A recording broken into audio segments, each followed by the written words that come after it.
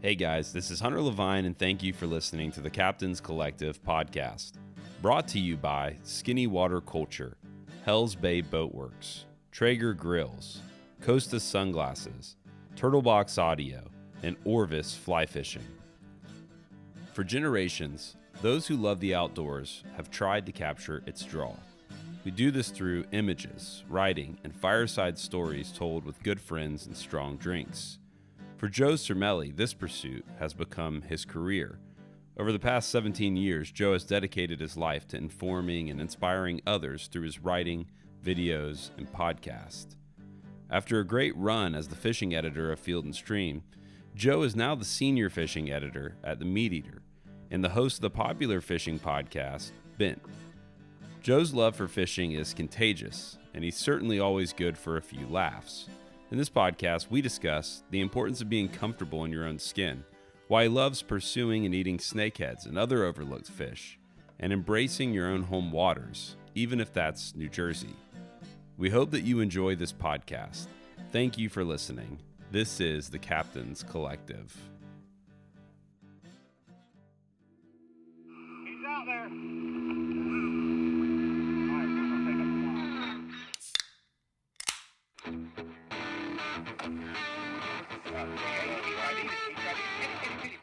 I don't say it's anything you choose. I think it picks you.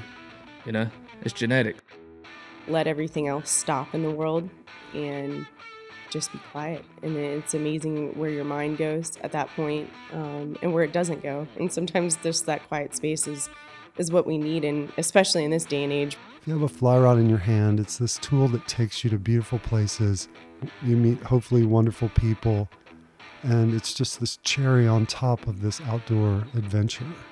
When the fish is coming, that shot within a shot, that timer starts. Beep, beep, beep, beep, beep, beep, beep, beep. No one else knew anything anyway, and you just definitely making it up as you're going along. But so what Grandpa and Dad would tell me was like, all right, where's an old big trout laying out there? Where's his shaving cream on the water? Where's he been shaving this morning at? So look for his shaving cream on the water, and that's where he's going to be. Well, hey, Joe, thanks so much for joining me on the podcast and making some time to sit down and share a little bit about what you guys have going on with the Bent podcast and Meat Eater. And you have a long history in the outdoor community and history for better, for worse. And I'm looking forward to talking about some of that. But before all of that, I'd love just to hear about how you first fell in love with the outdoors and really what hooked you. Sure, man. I appreciate being here, Hunter. I was laughing when you said a long history because to me it feels like a minute. It's been like 15, 16 years, but it all went by so fast that it's crazy to think about it like that. But yeah, man, I mean, fishing for me, gosh, that's just always something that's been in the family. I mean, my family has always had a boat, whether it was me and my dad's boat, my grandfather had a boat growing up, and of course I'm from Jersey, so you know, a lot of people love to make fun of Jersey, right? It's the armpit of the nation.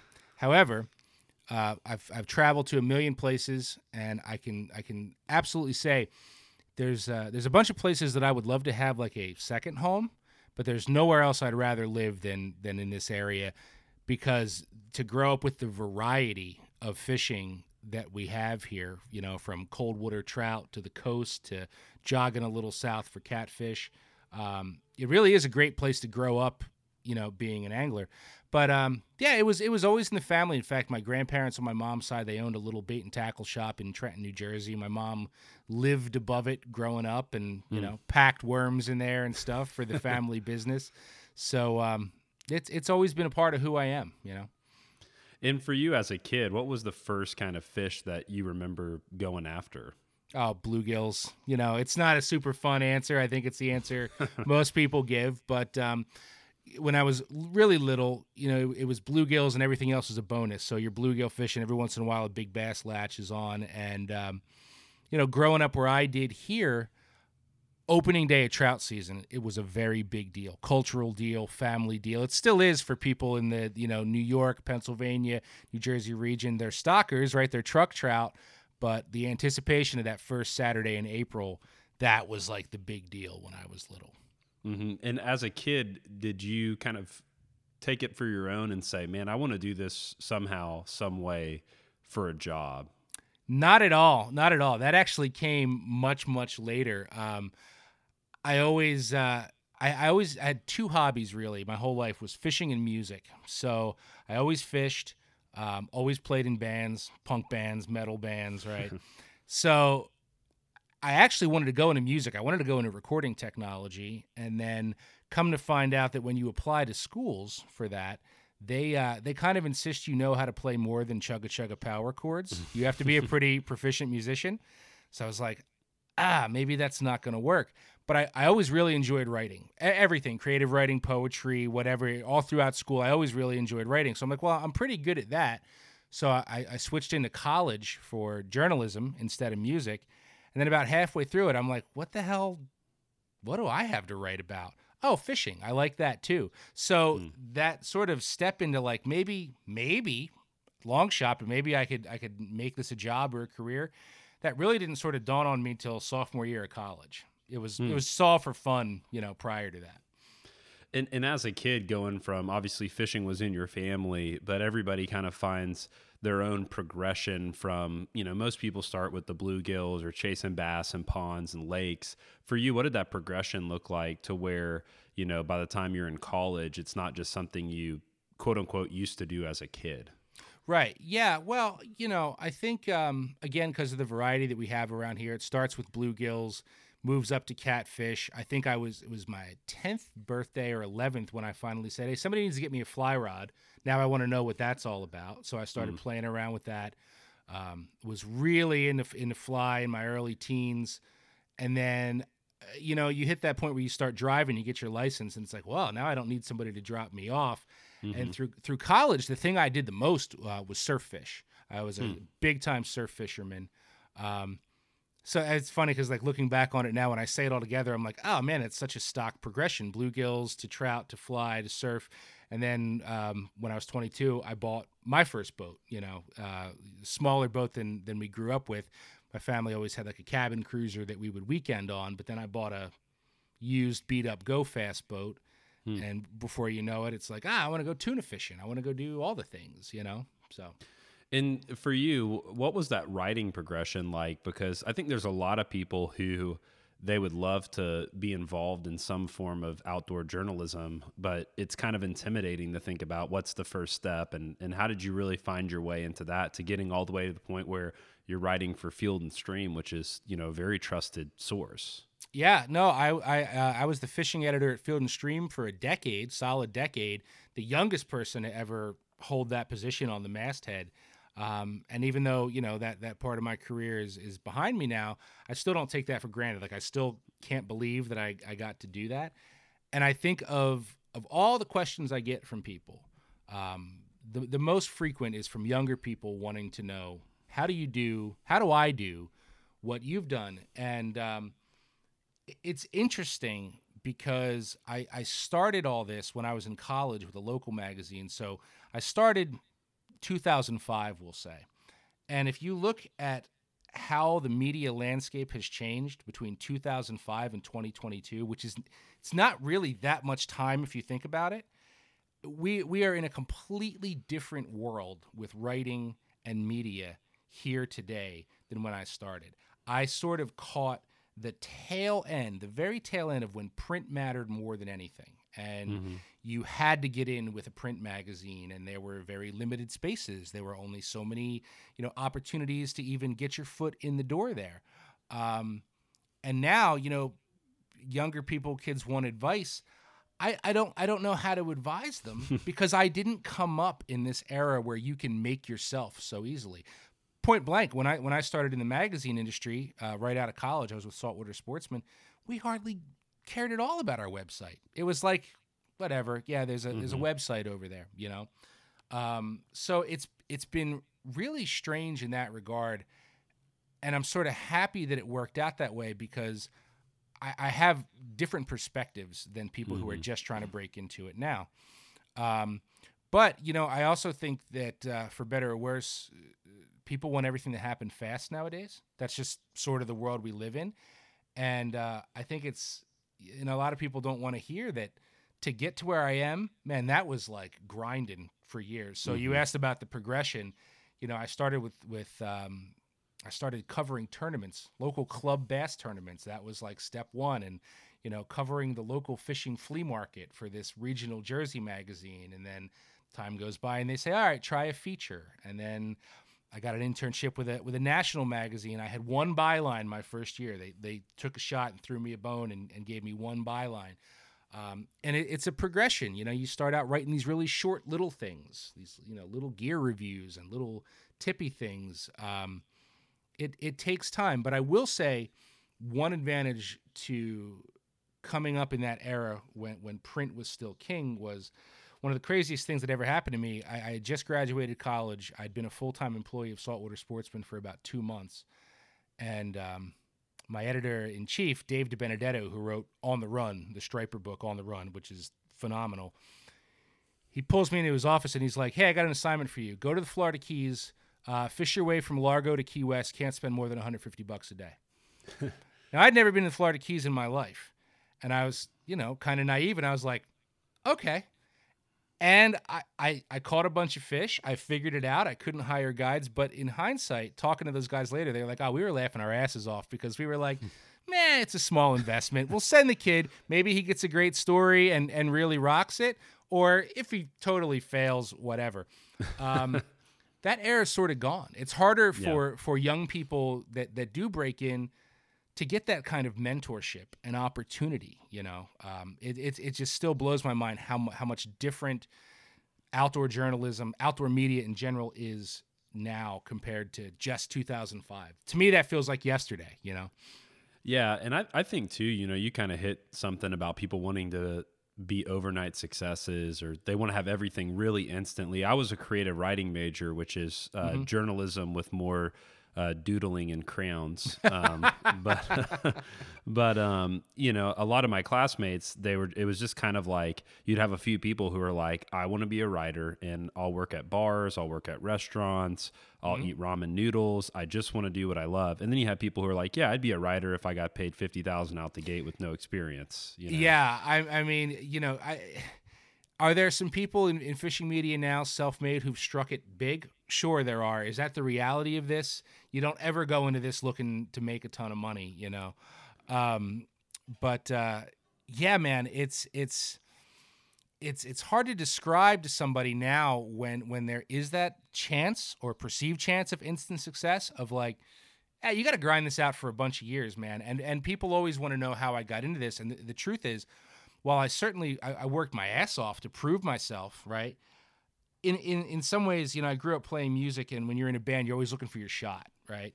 It wasn't that much different for me. It was meeting the right people at exactly the right time to get that one step in the door, and then you grind it and grind it and grind it, and then somebody says, all right, good timing, I'm going to give you another shot. You know, I mean, just to become the fishing editor at Field and Stream when I started there, John Merwin, who was a legend, was still the fishing editor at the time, right? And I thought, well, you know, maybe when I'm 50 years old or something, you know, who knows?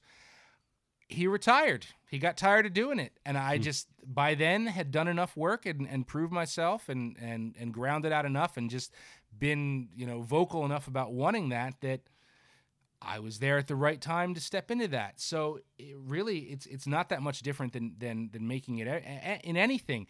It takes a ton of hard work, but it also just takes the right, you know, meeting the right people and being there at the right time, you know.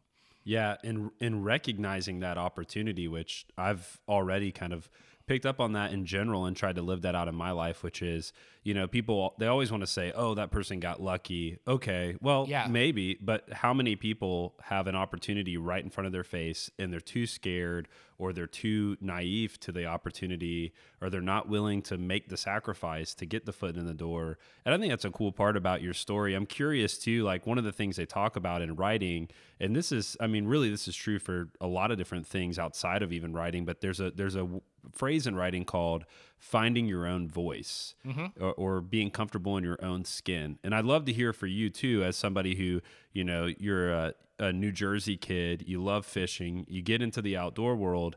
What did it look like for you to kind of find your own voice? Because really you kind of have a distinct, to me, you have a distinct way of, podcasting, and your shows kind of has its own personality. I'd love to hear about for you what that process looked like, and if there were times where maybe you really struggled to kind of find an identity. Yeah, I mean, I wish I had a really deep answer to that. I think on the surface, with a lot of things I've done, I've always sort of just embraced who I am and where I'm from right out of the gate. And, Jersey people are no bullshit kind of people. You know what I mean? It just is what it is. And, there's plenty of people in this industry and in many others that, I'm sure you've met people who have camera time and who have FaceTime out there with the public, and they're one way off camera.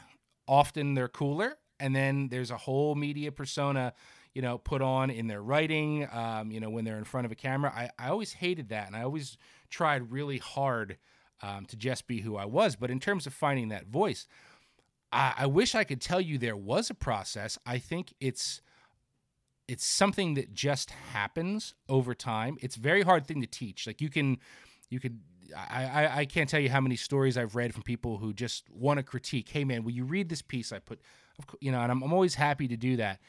And a lot of times I'm like, you have something to say here. I just don't know who's saying it. You know what I mean? And it's a very hard thing to teach. And I don't think it was easy for that voice to come out, in the early days when I'm writing more sort of how-to tips, gear reviews, things like that. There's sort of a very stock formula to that kind of stuff.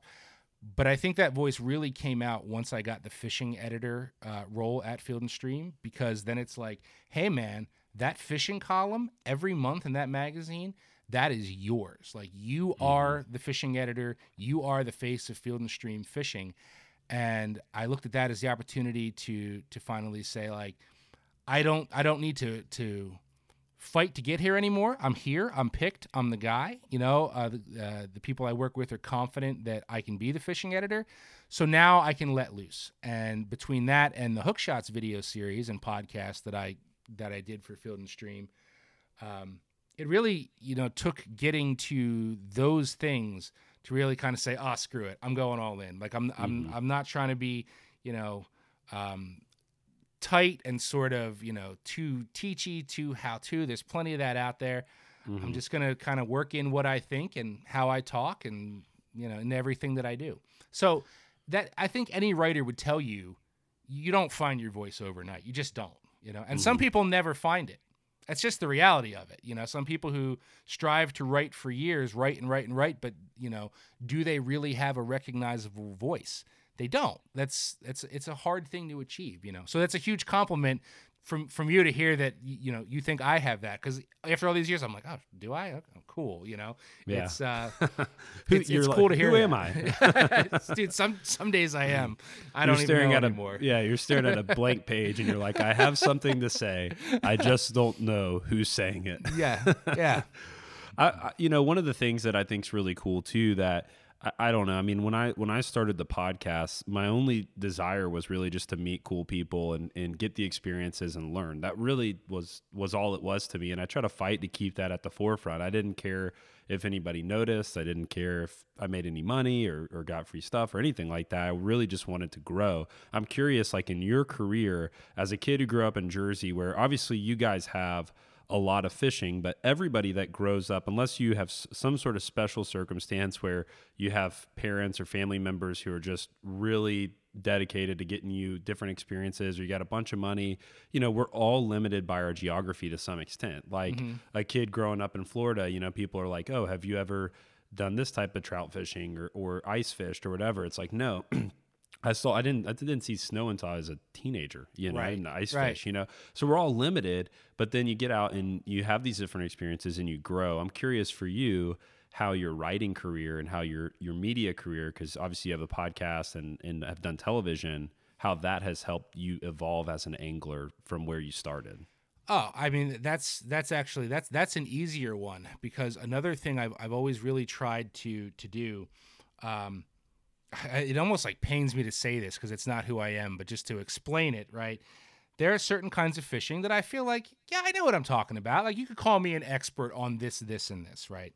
But I also recognize that I will never be an expert on everything, and I never looked at my job at Meat Eater or Field and Stream to be like sort of the resident expert that knows it all. Like, this guy's like the fishing god. And I still have people reach out like, oh man, what's it like to be a professional fisherman? I'm like, I have no idea. I'm not a professional fisherman. I'm a writer.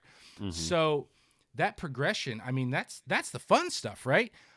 To me, it's more about people than fish. It always has been. The fun of traveling somewhere. Like, yeah, you're going to catch some cool stuff, and that's awesome. But I always say, you know, when you go on a trip with your buddies, what stories are you telling 3 years later? It's often not the fish. It's what happened in the motel room or who fell over and cracked their head or whatever. So the appeal of having a career in this and getting to travel, the fish were cool. Love the fish.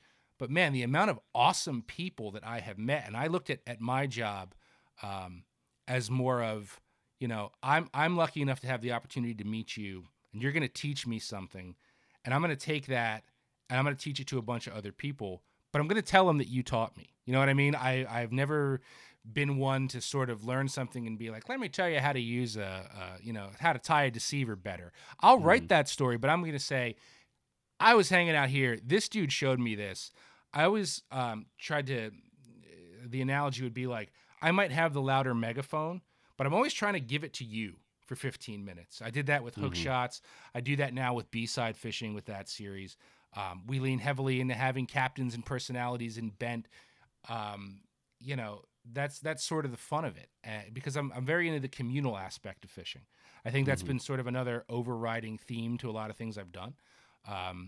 That, you know, it's the community aspect that's a really good time. Like, we all like to catch the fish, but the hangs sometimes are more fun than the catching the fish, you know?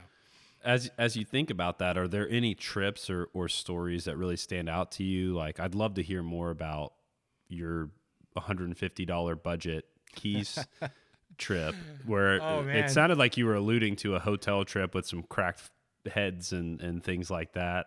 There's been a few of them too. There's only one time I actually had to wedge the chair under the doorknob because I was so scared. That was in Phoenix, but that's not the best story. The Keys deal, it was one of those deals where as soon as I was finished, I was like, man, I'd love to do that for another week because I learned so much in that time.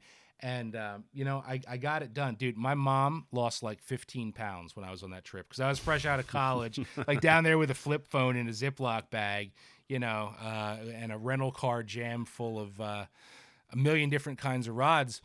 But, no, it was a cool experience. And I remember, you have to catch a tarpon, right? Like, you have to catch a tarpon. You can't go to the Keys and not catch a tarpon. And, Richard Stanzik, I'm sure you know who Richard Stanzik is from Bud and Mary's. He knew I was coming. My editor, I think, reached out to him and said, hey, his kid's coming down. Talk to him. So I went to Bud and Mary's, and he gave me a hat, and he gave me a soda, and he gave me a bucket of crabs, and he's like, go down to this bridge. I think it was T-Table maybe. He's like, go down there and all the tarpon you want. And I went down there, and man, I fished all night long, never got a touch. And I'm just thinking, like, I can't leave here without sticking a tarpon. So I was staying, Sea and Pines Motel. It was bad, man. Like, I literally had those off wipes, those bug wipes, and I would line them around the bed at night because there was just so many bugs crawling in this room. And there was water right out back, and I was out there catching barracudas, and this kid, Cuban kid, I think his uncle was staying there, and he was dropping his uncle off, and we just started talking fishing. And I told him what I was down there doing. He's like, hey, man, you meet me under the bridge tonight, 10:30, I'll catch you tarpon. And I'm like, okay. And then I'm thinking about it. I'm like, I don't know this guy. I'm just going to go meet this dude that I've never met under the bridge at 10:30. And I think I called my mom that night. I'm like, yeah, I'm meeting this guy. She's like, what? The guy's name was George. That's all I remember. But we went down under Vaca Cut Bridge. And I mean, we just hammered tarpon all night and big jacks and like left kind of buddies, So that was the most memorable part of that trip. But it was cool because people really did try their best to help you along the way. But early in my career, that was sort of my shtick. I was the budget guy. So I did that for Saltwater Sportsman.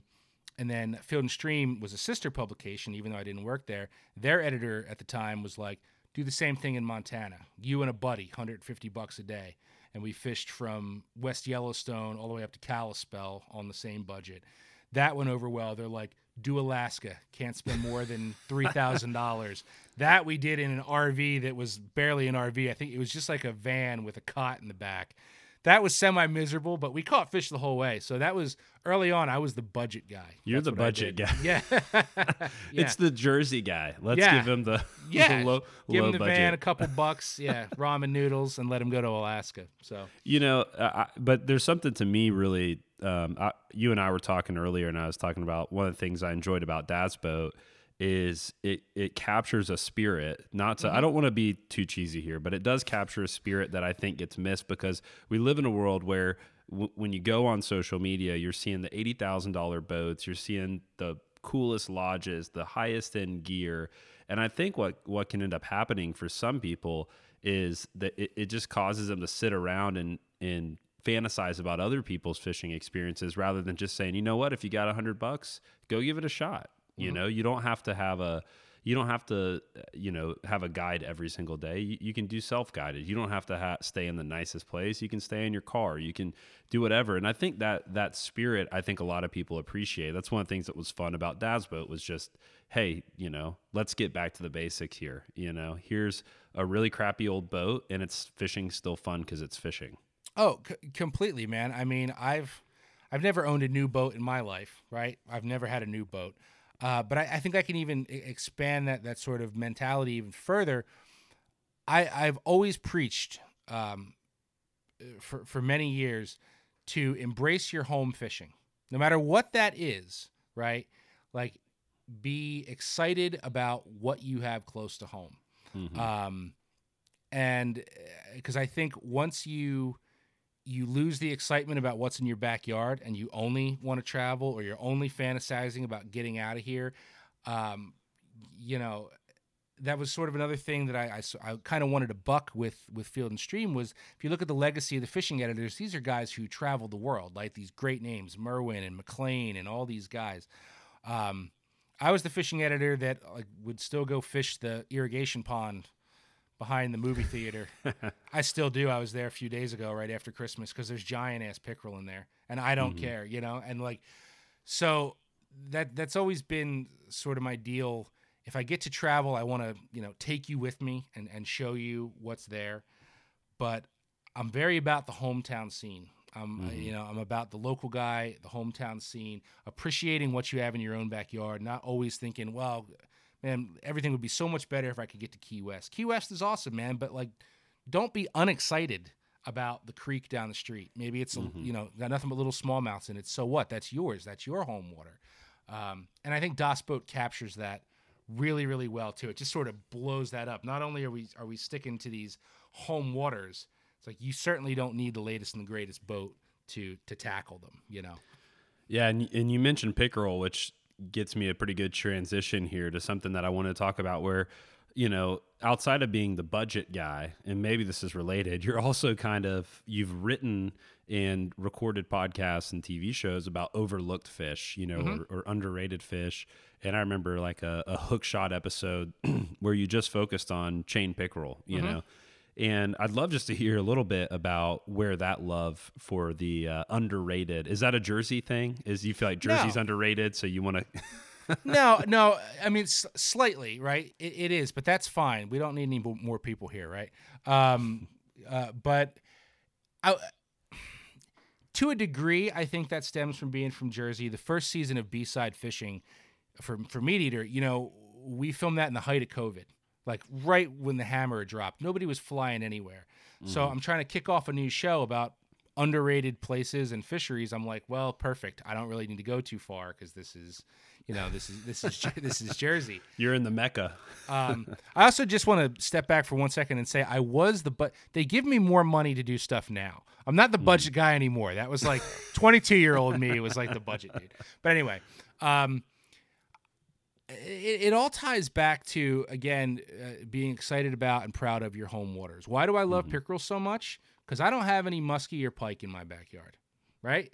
So, you know, growing up, you have all these little ponds around here in central Jersey. They're loaded with they're still in e-socks, right? The hit's still awesome. They still wake a bait and crush a bait. They do it a lot more readily. To me, I don't see what's not to love about that fish. Same thing with bowfin. I'm sure you also know I'm very into snakehead. So it's not like I go out of my way to, I just fish for the weird stuff nobody else wants to catch. No, man, I love smallmouth and tuna and stripers and all that stuff too. But I do sort of appreciate these fish that maybe by and large get sort of pushed to the side, pickerel being one of them.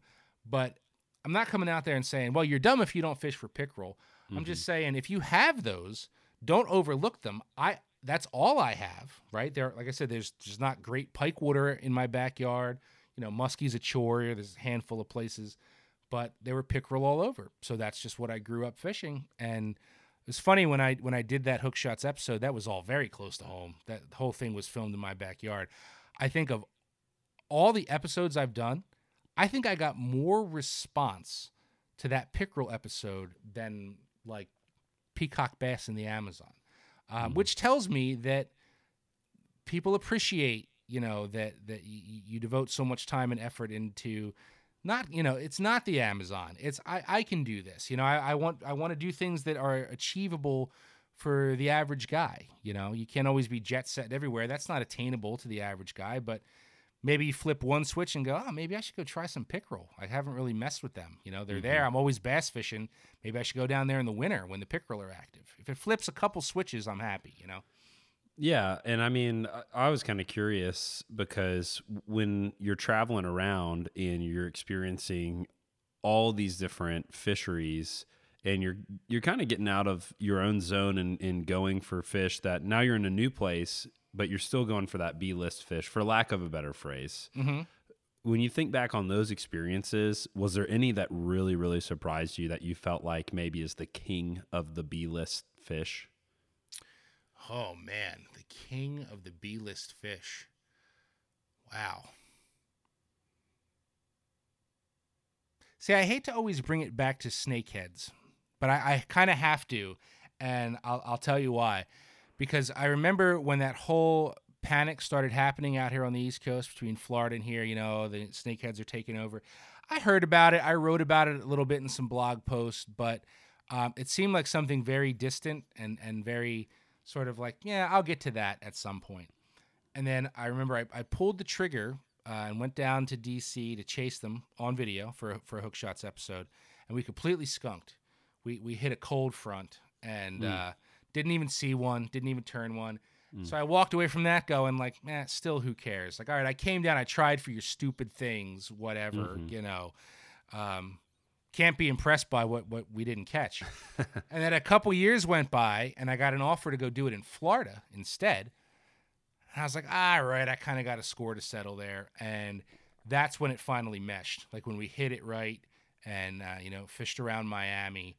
And the first one that came off a bank and crushed that frog, I was like, damn, that was cool. And that one trip was enough motivation to come home and start devoting some time to poking around. Remember, this is a few years ago where, like, there were not as many around here as there are now. Like, it was still a serious hunt to find one or two of these things. And I just went all in on that fish. I thought the hunt was cool, trying to figure out where the right water is. Could there be one there? Do I come at a different tide? Maybe there's one there, maybe there's not. And then it was almost like finally getting a muskie eat when one finally moved. And so it's sort of a roundabout way of getting to what I think the most underrated was. I still will preach that, especially because they're also delicious. And there's still so many people that hate them. I'm like, man, you are missing out on a lot of fun. And they are honestly one of my favorite freshwater fish to eat. All right, so two things then. Give me the Cliff Note version of how to become a snakehead fisherman, and then give me the best recipe on how to impress your friends once after 10 years of searching you find one. Right. Okay, so the first part is fairly easy, right? 3 things, in my opinion. There's going to be snakehead dudes listen to this and go, oh, come on. But I'm telling you right now, Zoom Fluke, topwater frog, one that walks, and one that pops. Heavy bait caster, at least 40-pound braid. That's it. In most scenarios, one of those 3 things is going to get it done, right? Because you got to wrench these fish out of heavy muck. And then beyond that, I mean, you can easily go online and figure out the range between Pennsylvania and Virginia. In most river systems, you're looking for the places where you don't think necessarily any of the other game fish you like to chase would be. So if there's that mucky, dead, stagnant, weedy little eddy spinning up there in the summertime, it's all hot and has no flow and no oxygen, that's probably where the snakehead's going to be. You know, so, and that's sort of part of the fun, you know, that we have them here on the Delaware River where I live. You're not going to go out in the middle of the river and catch one, maybe incidentally, but that's not where they live. So the fun is like, where is the little micro ecosystem within this big picture where one might be? And then as far as cooking them, man, just fry the thing, right? Like I can't take credit for this recipe, but I saw it and I've tried it. Instead of like egg washing it, right? Just dunk it in hot sauce like a sriracha or a gochujang or whatever it is, and use that to make the panko stick. And I like it in tacos, like in small chunks. Like either you just make nuggets and dip it in something, or make it in tacos. It's like beating a dead horse. I've said this in so many places. I think it's more delicious than walleye, and walleye is pretty damn good freshwater fish, you know. Yeah, and I've never had one, so I'm definitely going to make that a New Year's resolution. So if someone's listening to this and wants to give me the rundown, I'd be happy to. I think that'd be really cool. And it's tough with invasive species because I remember I was interviewing Flip Pallett 2 years ago, and he was talking about when he was a kid and he was down in South Florida, he remembered people talking about, and it was almost like whispers. It was like this myth of hogs. And, right. And then he was like, but from his perspective, he was like, cool, another thing to hunt. Now, I don't want to like I have not looked into the science of it. I don't know about the habitat and how they're effective in native species, all of the disclaimers, but it's still cool when you have something new to target, you know? Well, Flip, I mean, he hit the nail on the head. I would completely agree. If you, first of all, you know, with the hogs and with the snakeheads, they're not going away. There's nothing we can do to make them go away. So we can stop that. Like nothing's going to happen. They're not going to go away. They're here. So I always looked at it like you spent your whole life in this area with largemouth, smallmouth, some stock trout, some bluegills, some pickerel, some catfish. That's what you've had in the backyard your entire life. And all of a sudden, out of nowhere, for better or worse, here is this brand new thing that lives in different places, that feeds differently than all that other stuff, that hunts differently than all that other stuff. Like, what is not fun about that? Like, to me, it was like, oh, man. Like, I was like, I'm alive again. Like, you know what I mean? Like, it was like, it was just so different that I found that really appealing. So you know, you have people who live where they live, and they're like, well, nothing to do with those things. It's like, why, man? Like, it's a completely different challenge. I thought it was great. Yeah, I'm definitely excited to kind of learn a little bit more about that. I haven't done as much freshwater fishing as an adult as I did as a kid growing up, just because once I got into the salt, I really fell in love with it. And now I'm actually, you know, kind of, I have a desire growing to have more diversity in my fishing. I think because what I've learned even since starting this podcast is the more places I go and the more fish I chase and the more people I meet, honestly, the more fun I have. I feel like I'm a better all-around angler. You know, you talked about, you know, you're not a specialist in any particular one thing. I'm the same. I mean, there's guys who, some of the guys in my own backyard, they literally have dedicated their lives to tarpon fishing, and they're out there every day that they can do it. And they obsess over it and they focus on it. And I really respect that. They're a specialist. And then there's some people who are more of a generalist who are like, you know, that's really cool, but I'm going to go get these experiences and meet these people. And you can't, you know, I think it's annoying when somebody who is a generalist and runs around all over the place having all these experiences tries to like carry the same weight as someone who's made that sacrifice, you know, to be out there, you know, 200 days doing one particular thing over and over and over again, you know? Yep. And I have incredible respect for the guys that do that too. My take is like, life's too short to fish for one thing, right? Like you just, and I you know, I still get a bunch of crap. I've still never caught a muskie on the fly. It's like, it was like my bane for years. I've gone on, you know, a bunch of trips. I've tried to film it. And people still give me a hard time. They're like, how come you don't have your muskie on the fly yet? And my answer is always, well, if I wanted it that badly to where anytime I had free time to go fish, all I did was go throw muskies, go throw flies on musky water, I would have it by now. But I can't bring myself to do that like in June or whenever, because there's so many other things going on that it's very hard to just like stay focused on that one thing. Now what I do agree with is knowing, say 3 or 4 different bodies of water like the back of your hand, rather than be one of these guys that hop, skips, jumps all over the place and knows a tiny little bit about a whole bunch of different places. I do agree with devoting yourself to bodies of water and knowing them inside and out, but not species. That's never been me. People are always like, what's your favorite thing to fish for? I'm like, I don't know, dude. Whatever I'm fishing for right now. And if it's trout, then it's trout right now. If I'm tuna fishing tomorrow, it's tuna, I'm curious too, like one of the things that has been helpful to me is, forcing myself to somehow intelligently record. So not just like take a photo, but like either journal down or write down somehow, record a podcast, somehow try to kind of record my experiences. I find that I learn more and retain more from that. I'm curious if you would give a little bit of a plug for why should somebody consider keeping a journal or writing, even if it's just for themselves, even if they keep the stories to pass down to their great grandkids or use as kindle in a fire. You should consider it, because the best anglers in the world that I know, especially guys similar to the tarpon guys you're talking about, like surf guys up here, striper guys, they all keep journals. The best captains keep some kind of notes, and it is incredible how, if you can just devote yourself to it for a couple years, how patterns emerge and it becomes so useful. Every great angler will tell you to do that. I am telling you to do that. Yet I've had 5 million false starts, and I personally cannot do it. I've never been able to get it together. I've tried. I've always wanted to. I know how much better of an angler it makes you. So I feel hypocritical, because I also understand, how devoted you have to be to do that.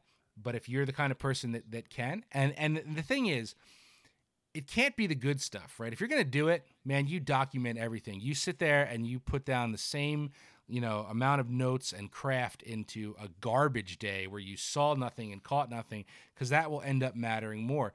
It takes dedication, and I've just never been able to get my act together on it.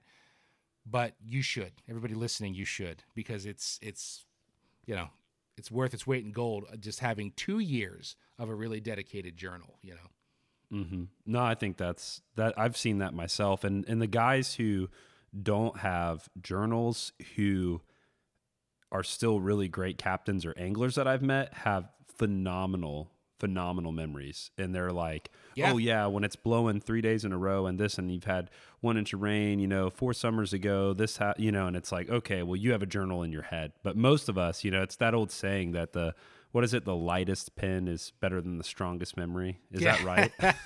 Something like that. Yeah. Well, yeah, it carries a sentiment, I guess. Yeah. And, and I don't really even know. I made that sound daunting, because I have a couple buddies that keep like super, super detailed journals. But I mean, really, if you break it down, where, weather, wind, tide, water temperature, you can narrow it down to a few things. I think, sadly, there's apps that do that now, right? You can just plug all that in. But I mean, even that, the patterns, I can't tell you how many captains I've been out with, and you're just, shooting the breeze, and it's like, where are we going? Here. Why? I'm like, I looked at my notes. I had exactly the same conditions 2 years ago and the same tide. And most of the time, something happens or it works out. It's incredible, And I've been with a lot of guys too who, and I've started to see this develop in myself, and I'm very early on in this whole thing, but where they run somewhere. And I was in Tampa Bay with a captain, Brian Gill, incredible captain.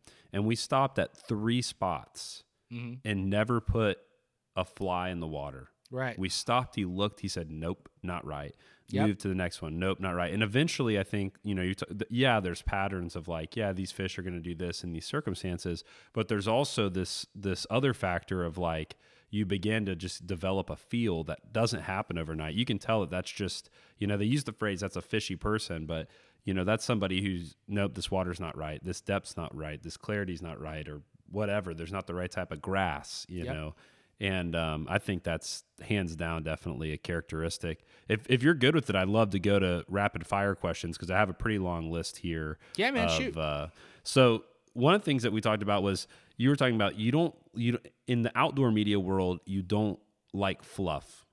But at the same time, in my mind at least, you're known somewhat for the banter. Right. You can banter. What's the difference to you between fluff and banter? You talking about in terms of podcasting? Yeah, podcasting. Yeah, because life in general, I guess, is just probably too big of a topic to tackle. Well, so we talked about that a little bit before this. I wasn't really referring to podcasting so much because I wouldn't consider banter fluff. Good banter is good banter. I mean, that's what makes a good podcast, right? Dudes have to be able to talk to make it a good podcast. But we were talking a little bit, as I recall, about video. And I think coming from a writing background, seeing that that's where I started and spent so many years feature writing, I believe in the power of a good story. Now, there's a lot of really talented shooters out there today, making some really stunningly beautiful video. I just think that a lot of it lacks that whole story thing, and it bothers me. When I started putting hook shots together, and granted, dude, I'm doing this with nothing, with a Handycam, iMovie, no experience whatsoever. You're the low budget guy. I'm the low budget. Yeah, exactly. I'm the budget guy, right? So I started doing this with no video experience at all. And I still don't have much compared to the pros out there doing this. But I'm like, well, how do I approach this? Well, it's write a story with a video. It has a beginning, a middle, and an end. Something happens, something engages you. And I don't think it's not a hard formula, but I almost think in some senses we're getting away from that more and more. I think people are coming back to really embracing a story versus just fish porn and pretty images. Sometimes I seem to have a sense that like attention spans are getting a little longer again, which is good. But yeah, when you say fluff, that's what I mean. I mean, I can't tell you how much fishing video I've watched. I'm just like, man, this is gorgeous, but I don't know anything. I don't know where you are. I don't know why you're there. I don't know who you are. I don't know why you've picked that fly. I guess I need a story to be engaged. Like, story matters first. And I truly believe that if you're a very good storyteller, you can engage people with a flip phone or, a Red Dragon. You got to be a good storyteller, Yeah, no, I agree completely. I watched a video last year. It wasn't released last year, and it's actually of someone who's become a friend of mine. I got the chance to fish with this year and had an awesome trip. Dan Diaz, and Orvis did a video about him and his grandfather who immigrated in from Cuba, and he fought against the government there, and it was this unbelievably well done story about what fishing meant to his family and his grandpa and to him. And it had good shots in it, but that story really, really, really stuck with me. I mean, it's still something I think about a lot. And in some ways you can make stuff that's really aesthetically pleasing, but it's like junk food, it doesn't fill you up. Sure. It's a momentary hit, Yeah, man, and there's a lot of great stuff out there. The one that always sticks with me, I don't ever think it got the credit it deserved, but if you get a chance, maybe you've heard of it. You ever hear of Gotham Fishtails? Haven't, not yet. Gotham Fishtails. I mean, man, that must have been made very early 2000s, and all it is a documentary about fishing, both recreational and commercial, around New York Harbor.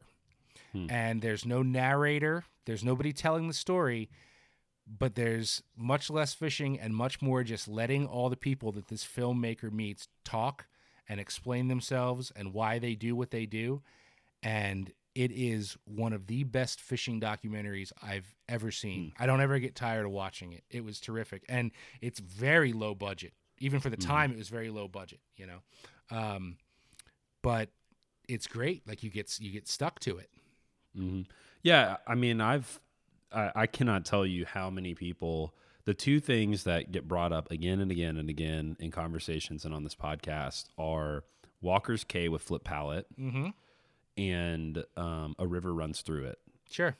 And I actually just rewatched A River Runs Through It because it gets brought up so much, and I was like, man, I haven't seen that movie in like 10 years. I haven't seen it. Yeah, me either. Yeah. Yeah, and I was like, I'm going to rewatch it. And the cinema of it, it was good for the time, but the story is what's really good about it, right? And you watch these old Walker Cay videos, and Flip is an incredible narrator. Like, Yes. he's got great voiceovers. Legendary. Yeah, absolutely.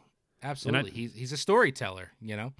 I think you're right. I like to think that attention spans are getting longer, or at least we've got to the point where a lot of people are already following 4,000 incredible photographers. Right. And they just, no offense to photography, because I love great photography, but people want storytelling too.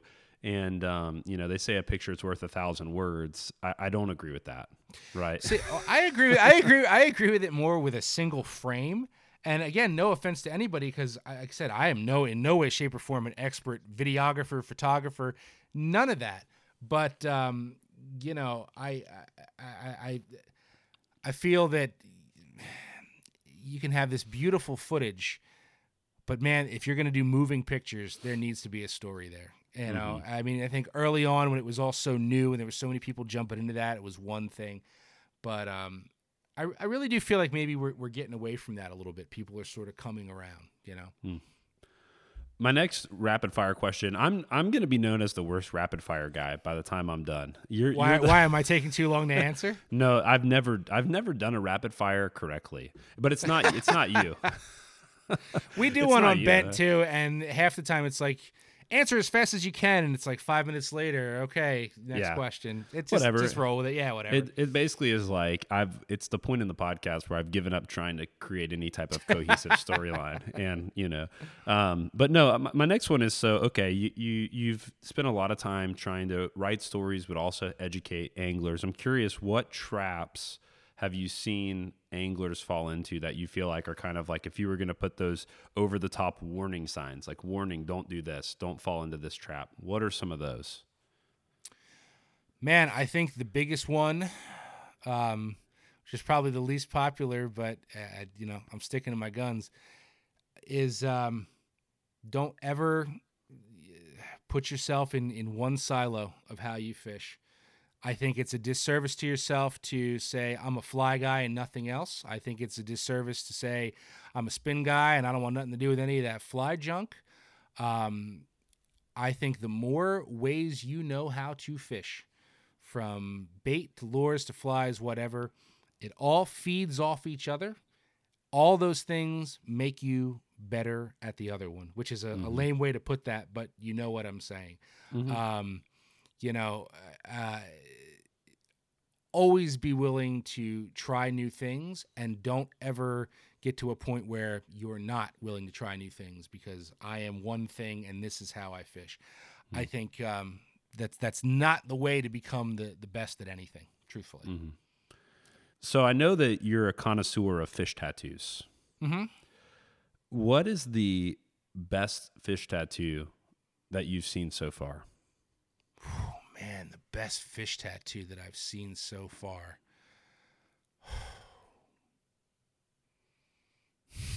Oh, you're killing me. You're killing me with the rapid fire. I've seen so many of them. The answer is none of mine, I'll tell you that much.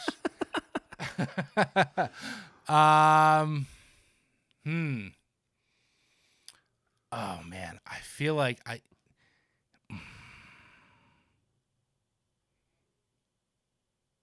You're stumping me again, man. I know in my head I'm trying to play through, like, I know there's been some Jaws tattoos I've seen that were just showstoppers.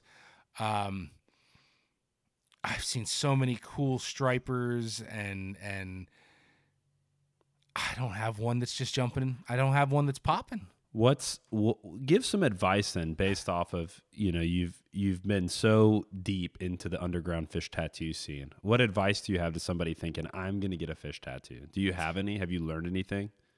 Yeah, but I mean, I wouldn't really say I'm so deep into that. I have a couple. I enjoy them. I have a soft spot for a lot of the great tattoo artists that's their specialty. There's guys out there who are great, and it's so funny. We were talking about this on Bent not long ago. In hindsight, while I wouldn't say I regret any of my fish tats, it's like, man, I wish I was in a place now to collect them and have one from Drew Wilson. You know what I mean? And have one from this guy, and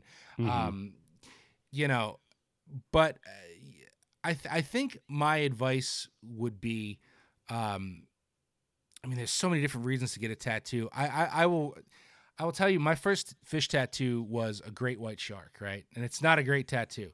Certainly never called a great white because that would be illegal. But I got it when I was 18, and my dad prompted me. I wanted to get a guitar or something. He's like, don't do that. You've always loved sharks, right? You've been about sharks since you were a little kid. And that's still a cool tattoo, like in a dad way. Like, it's still cool, but he was right. So the point of that is, I guess some people get a tattoo when they catch their biggest whatever. They get their 50-pound striper, so they put that on there.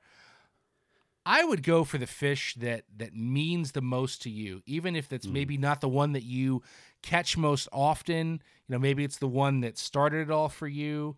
I love seeing a good bluegill, good crappie. You know what I mean? There just seems like there's so much more behind that than, sort of another brown trout jumping for a stonefly midair. It just has that connection, So I don't really know if that was advice or not, but that's what I got. No, I think that's good. I just got I have a half sleeve, and I don't know if I'll ever actually finish it, because you hit these points in life where you're like, if somebody that I really liked as a tattoo artist like offered to do it for free, I'd probably finish my sleeve. But I'm just like to the point in life where, like, when I have a couple $100 discretionary, I'm not going. I'm just past it. But the most recent tattoo, I got two last year. I got two white tip fins because I have two daughters, and my oldest daughter, when we adopted her, and when we were fostering her, and she like naturally gravitated to sharks. She had a shark themed room. She was like, and it wasn't like me feeding. It wasn't like me feeding it to her. Yeah, like she just really like, kids like dinosaurs, princesses, sharks. Like, I mean, it's in the top 10 kid things, and she just loved them so much. I was like, you know what? Like, somebody actually giving me a gift card, a tattoo gift card. I'm gonna put that on my gift guide next year. But and I was just like, what am I? I'm gonna get two shark fins. So I like worked that into my sleeve. It's pretty fun. I love it. It's funny, man. I have just like a very simple J hook on my forearm, and it cost $75. And my grandma that year for Christmas had given me exactly $75. So after I got tattooed, she's like, what did you get with the money Graham gave you? I'm like, I got this tattoo. She's like, oh my God. But I always wanted one, right? And it's just like straight out of the catalog, very VMC catalog. I had no love for VMC hooks. It was just like the cool looking hook. And it's more recognized than any other tattoo I have. It's ended up in ads for Sims and like all these different places, because every photographer you hang out with, everybody's like, oh, let me get a picture of that. And you shake somebody's hand.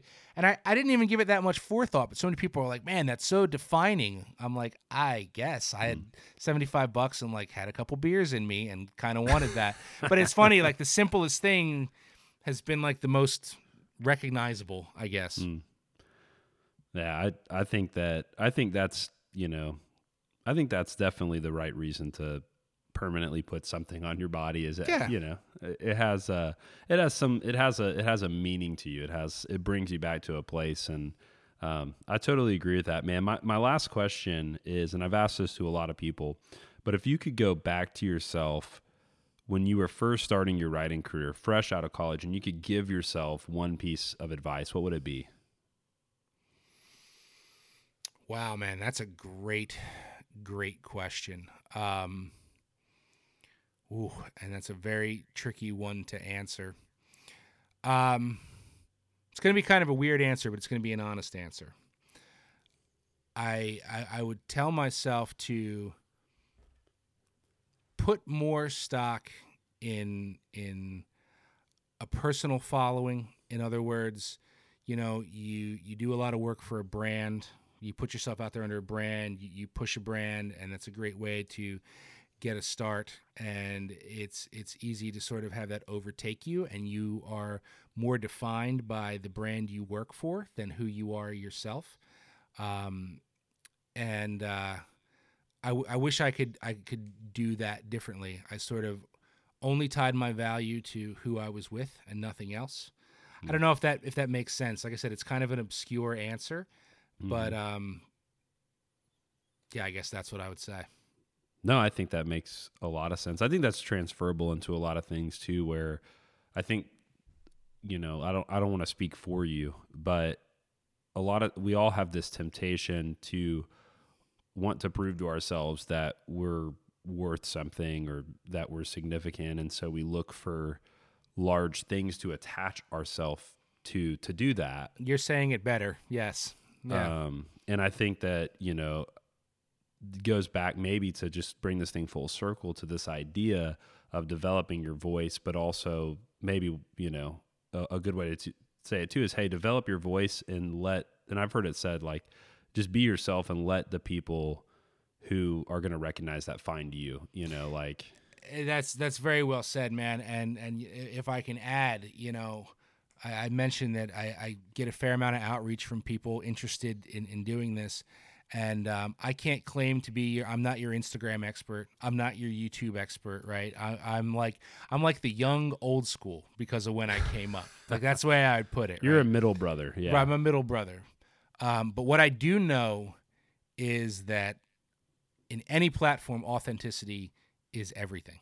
I really do believe that. I think it's more important that no matter what you want to do, as long as you are you, yes, let the people find you.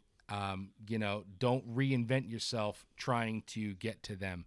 I think in the long run that matters a lot more.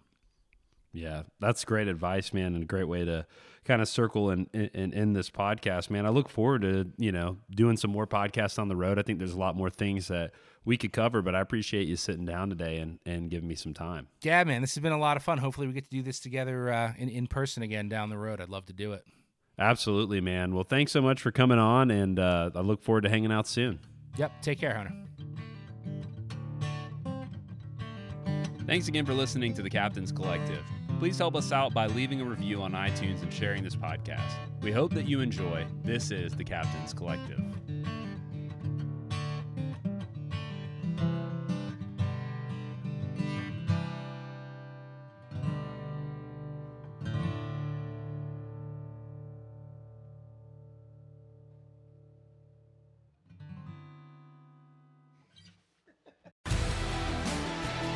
Spend your Saturdays with life on the water. Join Captain Brandon Simmons for fishing, diving, travel, and so much more. You want to succeed, you want to fish, you want to be one of the greatest. Oh, look at that thing, dude. Wow. Oh. Let's see what kind of trouble we can get into today. Don't miss Life on the Water every Saturday night from 7 to 9 p.m. Eastern on Waypoint TV.